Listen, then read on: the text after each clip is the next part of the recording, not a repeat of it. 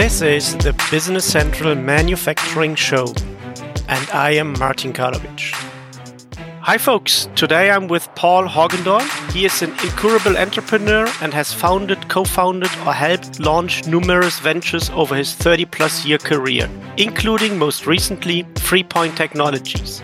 FreePoint's unique technology captures and delivers real-time productivity information, connecting plant floor manufacturing processes directly to managers and operators in innovative, practical, and cost-effective ways. Prior to that, he founded TPI Associates to help entrepreneurs and business leaders leverage the power of imagination, insight, and inspiration.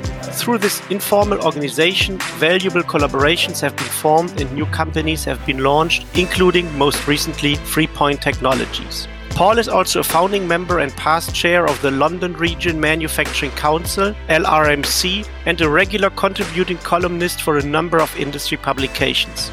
Hey Paul, this intro alone gives me ideas for a zillion of questions, and I'm glad that you're here with me today. Welcome to the Business Central Manufacturing Show, and thanks a lot for being here. Hi Martin, it's an absolute pleasure to be here with you today, and I look forward to your questions. Now let's start with the first question. I actually looked through your LinkedIn profile and recognized that you recently reacted very positively on a post regarding gamification in the workplace. So what is gamification and how can it be applied to manufacturing? Okay, well, that's a very broad topic, but it's a very important topic right now because manufacturers the world over are struggling to engage young people and get young people excited about their work.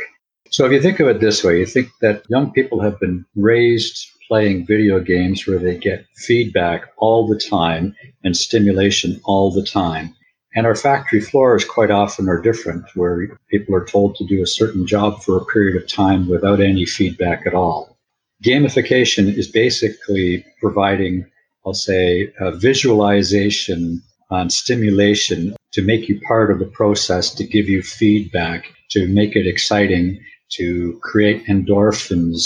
And it's really meaningful to everybody, but it's particularly meaningful to the young people that have grown up with that kind of feedback and stimulation their whole lives. So the way you phrase it, it seems that this is more than just like having on the whiteboard the number of days that they produced without a mistake, right? So what is behind this override? What is it what they should go for? What kind of feedback should they get that it makes them kind of more positively looking at their job to do? Very good question. So I'll say right off the bat, feedback is important. How many days without injury is important. How many parts you produced this shift is important. But gamification is really more about making things real right now in real time, not at the end of the shift, not at the end of the week. It's about basically creating a sense of meaning and value with the work on a minute-by-minute basis. Typical feedback loops on the plant floor are by hour or at the end of the shift or the end of the week. But gamification, no, you have to make it immediate. It has to be immediate feedback, immediate sense of accomplishment, immediate reward. I could go a little further on that and say you also have to make the feedback more meaningful. What I find on plant floors typically is the feedback given to the people doing the work. It's feedback that are meaningful for managers or for engineers or for department leaders. But the feedback that's given to the people doing the work is often not actually meaningful to the operator themselves. Gamification means finding a way to make that meaningful to the operator, to make the value-adding activity of the work being done meaningful. You mentioned 2 points. This is feedback being meaningful and feedback being in real time. Let's look at them one after the other, and let's start with meaningful. I found it quite remarkable that you said that the feedback should be meaningful for the people on the shop floor and not like dashboards or conventional KPIs meaningful for the managers. So what are examples of meaningful indicators, meaningful KPIs, meaningful statistics, meaningful numbers, meaningful drivers for the people on the floor? Right. Okay. Very good question. So the natural thought when you say this is, well, how many parts did I produce in the hour? Or how many parts did I produce in the shift? Or what is my tack time? But What's meaningful to the operator, more importantly, is I'll say how many minutes in the day or how many minutes in the hour or in the shift have they maintained a regular rhythm and cadence. If you look at productivity improvement data, you'll see that that is the most important factor, is maintaining a constant rhythm and cadence. And it's basically, those are lean terms and flow terms. So what we do, or what I try to encourage people to do, is rather than feedback boring, mundane information that's really not meaningful to other people, feedback that information as you're maintaining that desired rhythm and cadence of that process, whatever the process is. Give them some way to score themselves that they're maintaining the right rhythm and cadence for that process. Did that help at all? Yeah, absolutely. And would this include like leaderboards that people can benchmark themselves to other shifts and co-workers, or would this be too much of a gamification? No, that's a great question. So there's actually two different lines of schools of thought on that, and both are valid. The one is competitive, one shift against another, one cell against another, one group of individuals against another. And that is the first, I'll say, conclusion that most people come to. But if you look at it a little bit deeper, and if you study some of the video game players, and if you look at your kids, for instance, in their teenage years when they're playing video games, a lot of the times those games are collaborative games. They're not playing against each other. They're playing along with each other, trying to achieve a common goal. So I see gamification actually morphing that in that direction, where you're getting a group of individuals to collaborate with each other to maintain a rhythm and pace and contribute towards an end goal towards one another. And then perhaps that group is competing with another group. That day shift group is competing with the night shift group.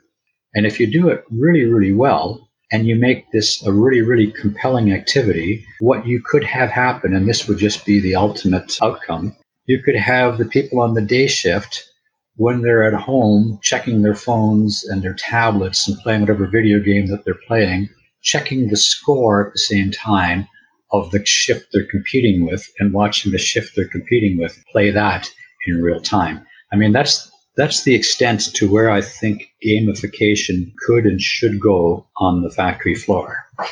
I agree with what you said in terms of individual gamification versus group gamification, because actually I have teenage kids and I see them play two types of games. The one is, obviously we are in Germany, the one is FIFA. So this is football or soccer playing against each other. So this is individual competition and they play it intensely, but they always feel being stressed when they play it. And then they have other games where they meet online with friends and form a team or a tribe or a squad or whatever. And then they work against or play for achieving a joint goal. And this always seems to be, at least observing them, less stressful and be more fun. And they seem to have more patience to get through it because they try to achieve something with the same team. And this brings me to the second element that you addressed earlier, and this is real time, because especially if you try to achieve something together with a team, and maybe even now some of the teams may not be in the same place, then real time becomes more important. And the thing that kind of raised my attention is that you put that specific or this particular attention to it, because in my observation or my assumption was that actually real-time information is the criteria or the main characteristic of the shop floor, because in the world where I live and how I look at it, we look at ERP systems that have master data and transactional data and point of time data, but they are almost never real time. Then my company is engaged in scheduling, and scheduling is planning what is going to come. And then typically my area of expertise intersects with the shop floor, and where it intersects with the shop floor, then we get real-time information. And we used to have real-time information like with barcoding solutions and with clock in, clock out solutions for quite a long time, actually, when it came to the shop floor. So why, in your point of view, does the shop floor still struggle on not only providing real-time data, but having real-time data? That's a great question. Why, with the technology the way it is, why we settle for it the way it is sometimes beyond me. However, this is what I'm going to suggest. You mentioned ERP, you mentioned different elements of software. When you get to the ERP level and the CFO level, they're looking at quarter by quarter. When you get to the plant manager level, they're looking at month by month.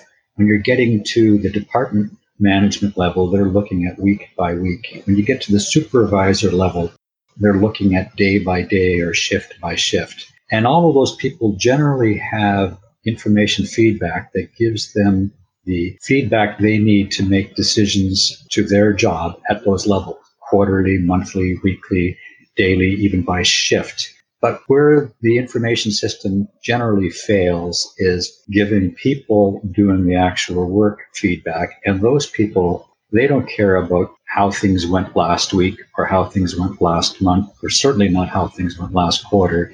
The only thing that matters to them is how are they doing now? So that's the other important point of gamification. It really has to address that. How am I doing now? Don't tell me at the end of the shift that I had a bad shift, or don't tell me at the end of the week I had a bad week. The moment my shift is over, I'm disconnecting my mind from my job. So don't tell me that I had a bad shift. I don't care. You have to tell me now. That's the mindset of the people on the plant floor. It's far more immediate than the data interest of the plant manager, the division manager, or the corporate CFO. And this then prevents companies from looking at this immediate data because up in the hierarchy, they don't have an interest in this? Yeah, I think that's pretty much what it is. Sometimes they fail to realize how important it is for people to have feedback in real time, or how much difference it makes. So the tendency in North America anyways is to collect information over longer periods of time, then look backwards and apply some intelligence and try to say, how can we make things better going forward? However, if you gave the people actually doing the work their own feedback in real time, they start modifying their behavior. Now, instead of collecting information about how long you had a downtime period, that downtime period starts becoming shorter all by itself because the operator is paying attention and getting feedback, keeping score, playing the game, so to speak. They've actually modified the behavior. So the downtime that you're measuring starts getting smaller. So I skipped over your answer. The answer is, in my mind, that the higher you get in management, the less aware they are of how important minute-to-minute, real-time, meaningful information is on the plant floor. They sort of assume that everybody's motivated by the same thing they are, by profit and loss, a healthy company, sustainability, guaranteed employment. Yes, the worker on the plant floor is interested in all those things for sure, but those things don't motivate them hour by hour. But then if, let's say, the corporate decision makers either don't understand the value of real-time / gamification type of information or do not have this in their core interest, what could be done to get there? So could gamification become a kind of a side product of an IoT solution, for example? Great question, and I have to admit that question has kept me awake for 7 years now. So, as you said, we started FreePoint in 2013 based on this idea, and we have developed this idea. But every introduction at a company level is a start from scratch kind of sales job, and it's considered, I'll say, a soft science, where manufacturers are very tactile people. They want hard sciences and hard facts and figures, and this is a soft science. How we've been able to get a good start is we've been able to convince some people to try one work area or one cell and provide a very rudimentary form of gamification in one work area and one cell, and the results have been astounding. In one case, as soon as they put the feedback board up, productivity increased 23%. And then management was skeptical, and they said, yeah, that'll be a short-term blip on the radar, but next month it'll be back down to where it was. No, 30 days later, it was 32%.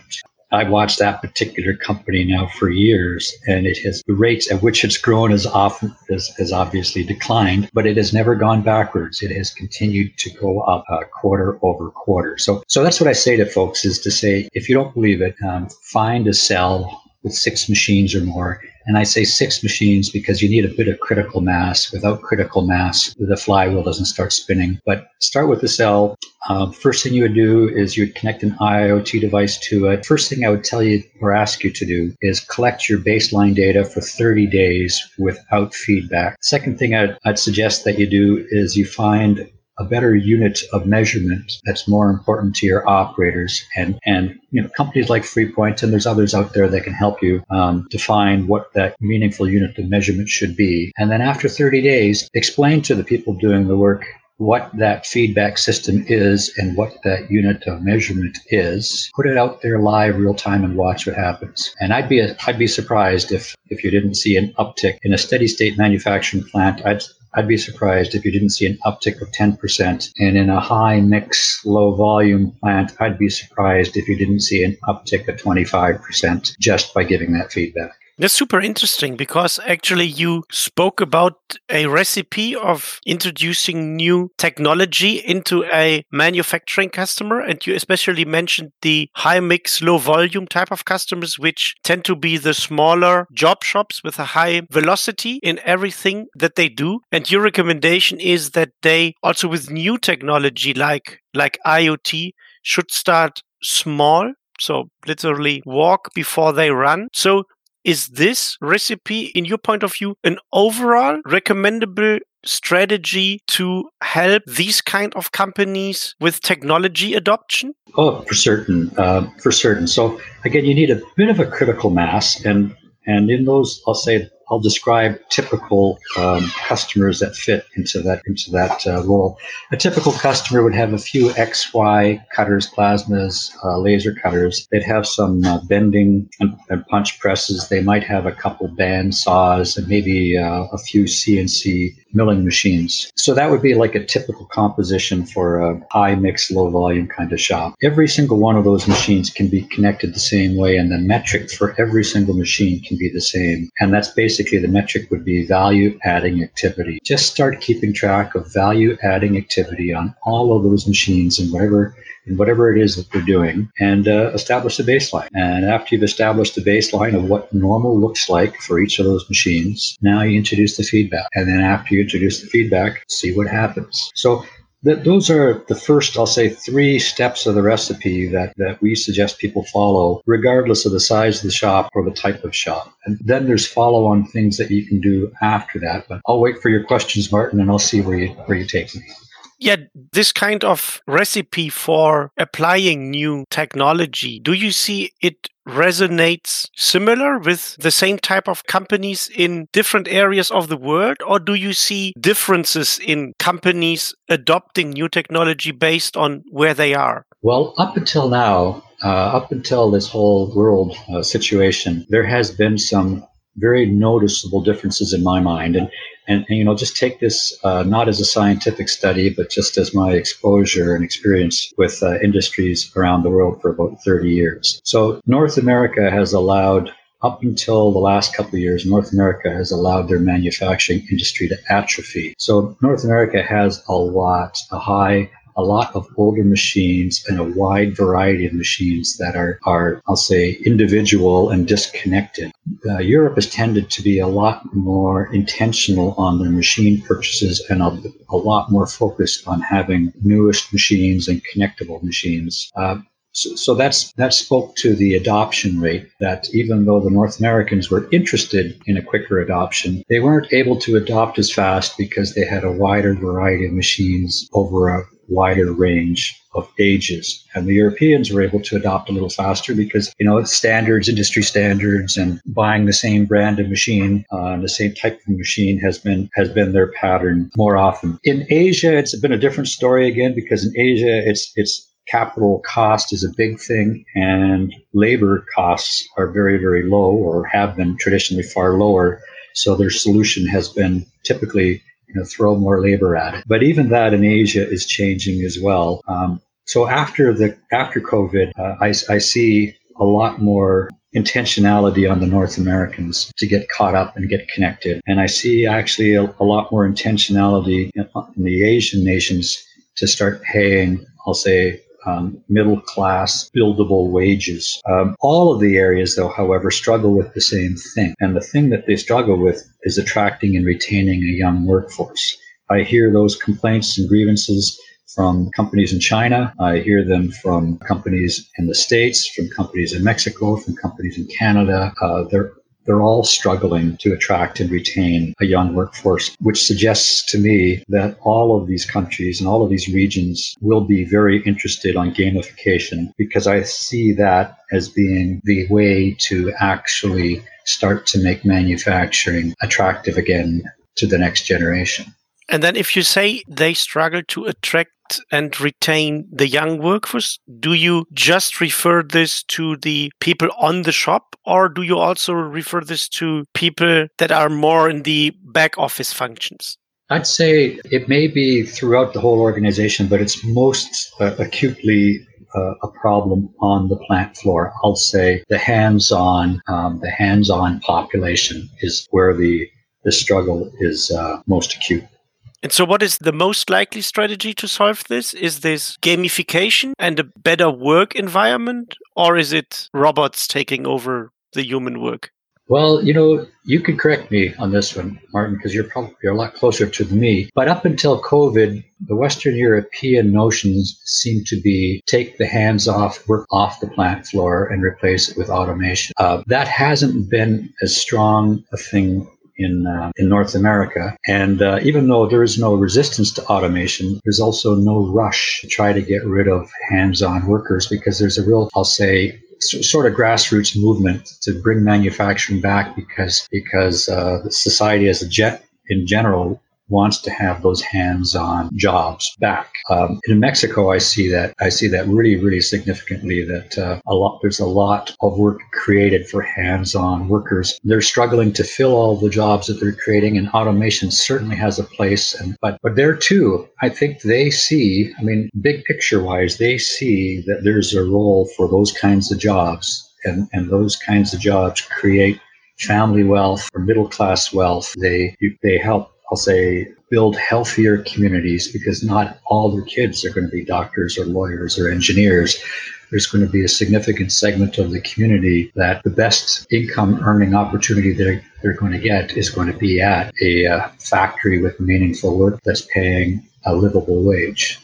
And I agree. I totally agree. And I see some of the similar notion taking shape here, and also some of the similar developments taking here in Western Europe. And I would also tend to say that this gets accelerated right now thanks to or due to COVID, because overall, my assumption is that supply chains will get shorter, which means that you will replace the low-cost Asian labor work by some maybe even higher cost, but then also more valuable local production in smaller shops that, like you say, contribute to the overall economy and society.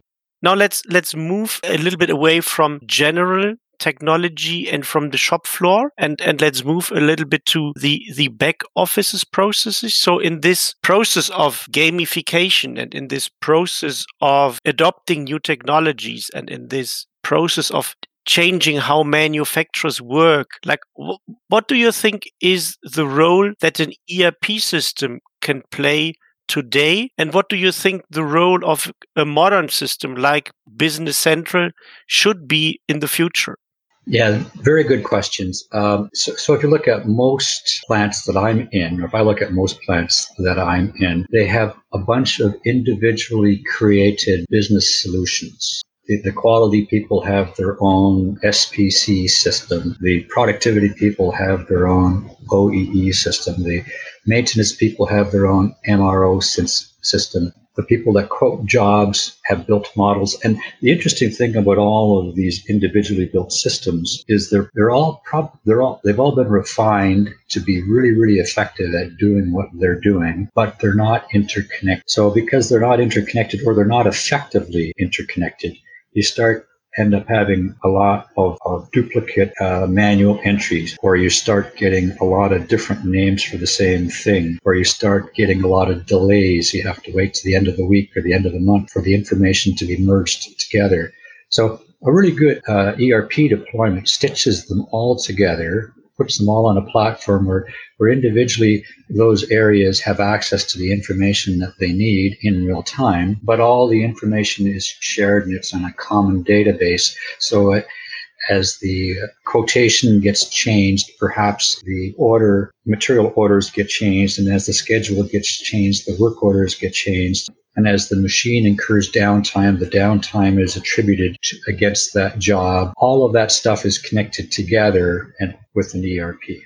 I think actually this was a very, very interesting and compelling closing statement for this podcast, because it brought together a lot of lines of thoughts that we followed. I learned a lot, and I got really a new perspective on gamification and the components of meaningful feedback and real time, and how important this is for the people that you deal with. But if I transfer it to the people we deal with, then they have not that short-term horizon, but also if you look at scheduling, this is also a shorter-term activity, and they are looking at shorter term. So I definitely will give it a thought of how gamification could work in a scheduling solution. So I got inspired by your thoughts, and I would like to thank you very much for this. This was really a nice conversation, as that I learned a lot, and I'm pretty sure we will repeat it. Thank you very much, Martin. I really appreciate being on this podcast.